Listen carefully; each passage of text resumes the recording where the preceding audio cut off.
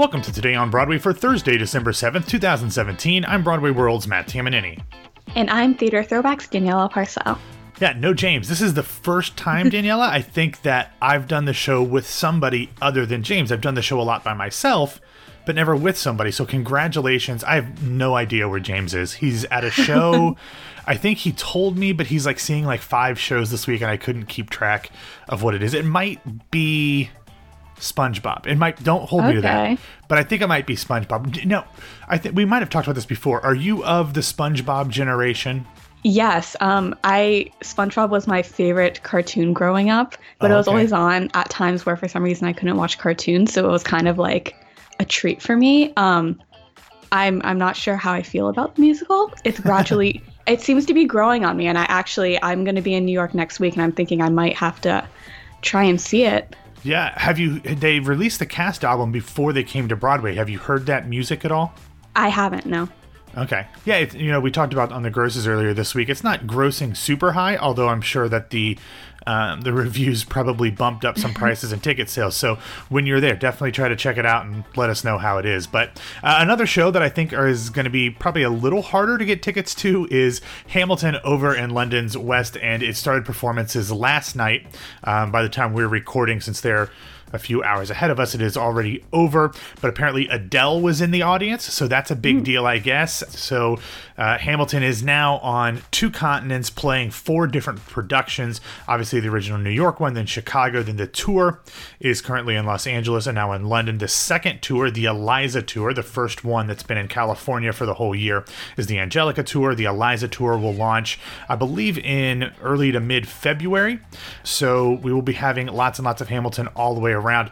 Hamilton is currently playing at the Victoria Palace Theatre. It's reopening the Victoria Palace Theatre in London.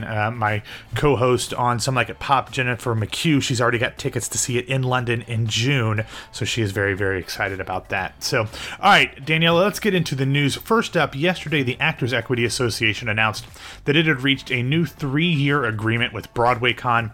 As I'm sure you remember, Daniela, from all of the binge listening to Today on Broadway episodes, to join us. Last year, there was almost a major problem because Equity more or less threatened to ban union members from performing at the conference without an updated contract. It was only the second year of BroadwayCon, and things really hadn't been smoothed out. They did eventually come to a decision just days before BroadwayCon began, and everything went according to plan.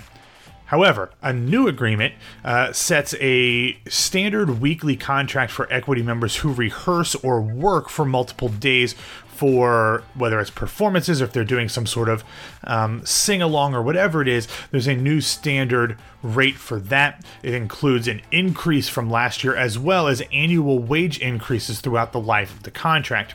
The agreement also clarifies rates for short performance-based appearances, since the vast majority of events at BroadwayCon really don't require much more than an hour of time for each of the actors. The new agreement includes, get this, a 95% increase in the weekly minimum salary for actors. Nice work if you can get it. The new minimum weekly salary for stage managers will also be doubled. The 3-year agreement also includes a 2.5% annual wage increase for the life of that contract for people that are performing at BroadwayCon. Now, Danielle, you said you're going to New York next week. Have you been to BroadwayCon before? I haven't. It's not really at a good time of year for me to kind of drop everything and go to that's true. New Fair. York. I think it's interesting that they're using an equity contract for this. I never really thought of it that way. I always seemed, like a con, just kind of a meet and greet kind of thing. But that's interesting that they're kind of stressing that they need to reach an agreement for it. Yeah, what it is, and I haven't been either. BroadwayCon scares me. But Same. Yeah. The reason is that for a lot of the panels where they're talking and answering questions, totally fine. No contract for that at all. But when Equity members are performing on a stage, it has to be under union rules. So whether that's a concert or whether that's just a one performance, whether it's a sing-along with a movie, whatever it is, they have to be protected via union rules. So that is why and I think it's one of those things, to be honest with you, if I had to guess, Broadway Con didn't anticipate, which is why it was almost a big problem last year. But I've talked about this before, I've been to the Mega Con down here in Orlando, covering it the last couple years, which is kind of like a knockoff of Comic-Con. I don't go to the panels at all, but just the amount of people there freaks me out. It's too much, and they're all super excited. I can only imagine cranking that up even higher at a Broadway themed thing with people doing cosplay and stuff. I love those people, and I'm so glad that those people have a good time, but it creeps me out. And I will say this, though.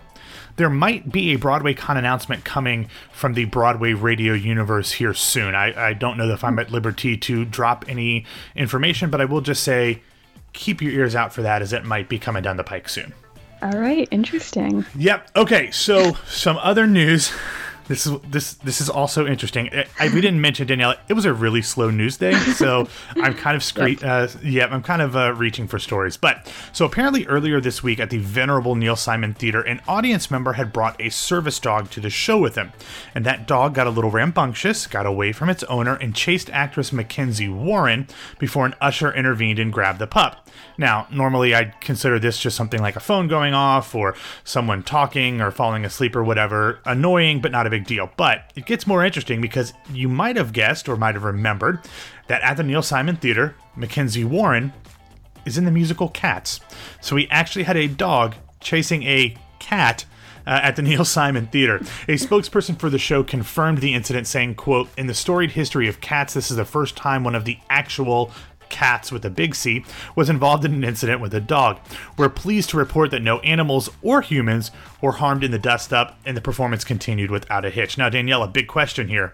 Are you more of a dog person or a cat person? Definitely dog, but I am gradually becoming more of a cat person. Very, very slowly, but I used to really hate cats, and I'm growing to like them. All right, we're talking about the animals, not the musical. The animals. I don't have an opinion on the musical. Okay, fair enough. I'm allergic to both dogs and cats, so I'm allergic to anything with feathers or fur, basically. Okay, well, this is going to get me in trouble. I know it is. I know this is going to get me in trouble, but I'm going to say it anyway. Because I'm allergic to everything, the need for pet owners to bring their pets, and now this is a different thing because that's a service animal, that's a completely different thing, but it always worries me when I fly and people have dogs on airplanes like in their lap. I'm fine, whatever, that, you do you.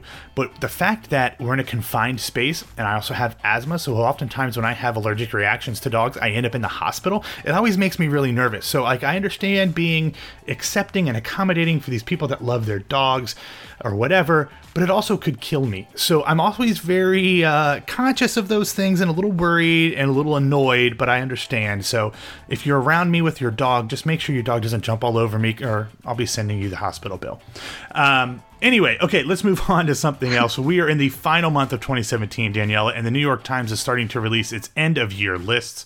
As always, the theater critics combined for their individual top 10 lists. Jesse Green also threw in some more honorable mentions. Both him and the venerable Ben Brantley both included The Band's Visit, A Doll's House Part 2, Escaped Alone, which played at BAM earlier this year, and Springsteen on Broadway on their lists. Brantley included Jitney and Sunday in the Park with George. Jesse Green mentioned both of those in his honorable mentions, so there's a little bit more overlap there. Also, film critic Wesley Morris released his best of list, and it's not really a TV or movie list, he just calls it a performance list, so there's a little bit of everything in there, and some of them are super random, that's one of the reasons why I love Wesley Morris. But the ones of particular interest to theater fans include the very first one at the top of his list, the great and the good Stephanie J. Block in the PBS production of Falsettos singing I'm Breaking Down. I don't think anyone would disagree with that one or this one. He also mentions Laurie Metcalf for her dual performances in A Doll's House Part 2 in the movie Lady Bird, and the Broadway favorite Jennifer Lewis on Blackish. Also of note, the book writer from Mean Girls, Tina Fey, got a shout out for her return to Weekend Update on Saturday Night Live. Now, Danielle, I know I'm putting you on the spot a little bit, but whether it's theater, TV, film, NFL end zone celebrations, that's actually on Wesley Morris's list. What was your favorite performance of 2017? The first thing that's popping into my head is probably the Sunday in the Park with George revival. It was just so glorious. Did you actually see the production or just the cast album? I did see it, yes. And I was just kind of on the edge of my seat the entire time. It was, I don't know. Did you have an affinity or any kind of relationship with the original production, since that was preserved on PBS as well? A lot of people have seen that, including myself, with Mandy and Bernadette. Did you know that before seeing the Broadway revival? I had never seen it. I listened to it. I was a big Sondheim fan, but I wasn't excessively familiar with the show, so that was my first time actually seeing it done full out. And Anna Lee and Jake did, they lived up to expectations. Oh, absolutely. All right, good. That's not bad. I don't know that I have anything that jumps out off the top of my head. I will say maybe there's a couple movie things. I don't know that I have a theater thing that really stands out, but a couple movie things. Just the whole movie Get Out is amazing. All of the performances in that. So, all right, like I said, slow news day, Daniela, but fortunately, you are here with a theater throwback, so hit me with what you've got this week.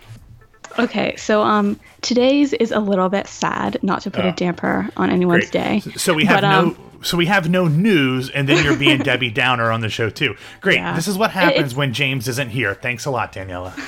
Sorry.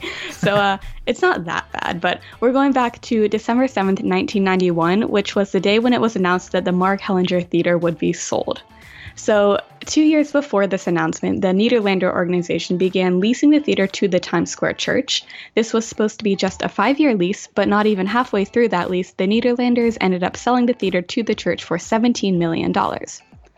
The Mark Hellinger opened in 1930 as a movie house, then called the Hollywood Theater, and though it was intended for movies, from the beginning, the stage was big enough to present Broadway shows. So in the 30s, the theater would kind of alternate between films and live performances. In 1940, it began to operate exclusively as a live theater, but in 1941, it went back exclusively to movies.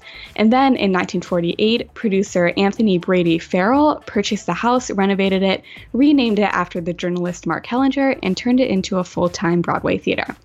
It officially opened as the Mark Hellinger with All for Love on January 22nd, 1949. So under that ownership, the Hellinger had a handful of notable productions. The Sound of Music and A Funny Thing Happened on the Way to the Forum both ran there, but it only had one really big hit, which was My Fair Lady in 1956. By the 70s... Have you? I'm familiar. Okay. By the 70s, the Nederlander organization had purchased the theater, and there were a few more successes, most notably Jesus Christ Superstar and Sugar Babies. But pretty quickly, whatever little bit of luck the Hellinger still had turned, and it started churning out a long string of largely unsuccessful shows. Some kind of notable flops that played there were Grind, Rags, which we're kind of seeing reincarnated now, and Legs Diamond. By the 80s, probably the most successful thing to come out of the Hellinger since My Fair Lady was the Chorus Line movie that was partially shot there. It's not very good. The movie's not good, not compared to the stage show, but okay. Much of this trouble wasn't really the Mark Hellinger's fault. It was a beautiful space, but Broadway as a whole was struggling at the time. Times Square had fallen into turmoil, and the industry just wasn't really thriving. There simply weren't enough shows, and the Nederlanders couldn't afford to keep all of these empty theaters running, so they had to make the truly tragic decision to turn the Mark Hellinger over to the Times Square Church, and Legs Diamond was the last show to run there. As for whether the Hellinger will ever return to the arms of Broadway, who knows? The Post published an article in 2010 that basically said that the Times Square Church doesn't want to let it go. The Schubert Organization, Disney, and Cameron Mackintosh had all chased after the theater and made offers, but with the amount of donations that the church collects each service, which I imagine is a ton, it's extremely profitable, and they're just not interested in selling it. The good news is that the Hellinger is protected by New York City landmark laws, so the church has not been able to alter it or change it or ruin it. And if it ever does operate as a theater again, we will be able to see it in its original beauty. Awesome, very cool. Yeah, and I know the church does do tours of the theater as well, so you can go in and walk around if you don't want to, sit through a whole. I don't even know what kind of denominational church it is, but if you want to go, non-denominational. Is it non-denominational? Okay, yeah. So if you don't want to sit through a non-denominational service, you can take a tour and kind of see how beautiful the theater is. I've never been. It sounds like something I should do though. But yeah, it is sad. You're right. I was expecting someone to die or something. So not that A little kind of bit sad. dramatic. Yeah, a little bit. But we're theater people. That's okay. But okay, so this is sad. So I appreciate you bringing the show all the way down from no news, no James, to a really sad theatrical story. Thanks a lot, Danielle. I appreciate that. Sorry, guys. All right. Thanks for listening to Today on Broadway. Follow us on Facebook and Twitter at Broadway Radio, and you can find me on Twitter at BWWMatt, and subscribe to Some Like It Pop on iTunes, Stitcher, or Google Play. I've been sitting on an episode of Some Like It Pop since like Thanksgiving, and I haven't finished editing it. I'm sorry. It'll be up very, very soon. Daniela, where can people find you on the interwebs? You can find me on Twitter at Daniela Parcell, and if you really want, on Instagram at Daniela Parcell OL. OL? What's the OL? Because it's like Parcell OL, emphasis on LOL. Oh, Lord. Okay. All right. James and I will be back tomorrow to finish out the week, along with Caitlin Milligan telling you what's happening off the stage. Until then, have a great Thursday, and we'll talk to you soon.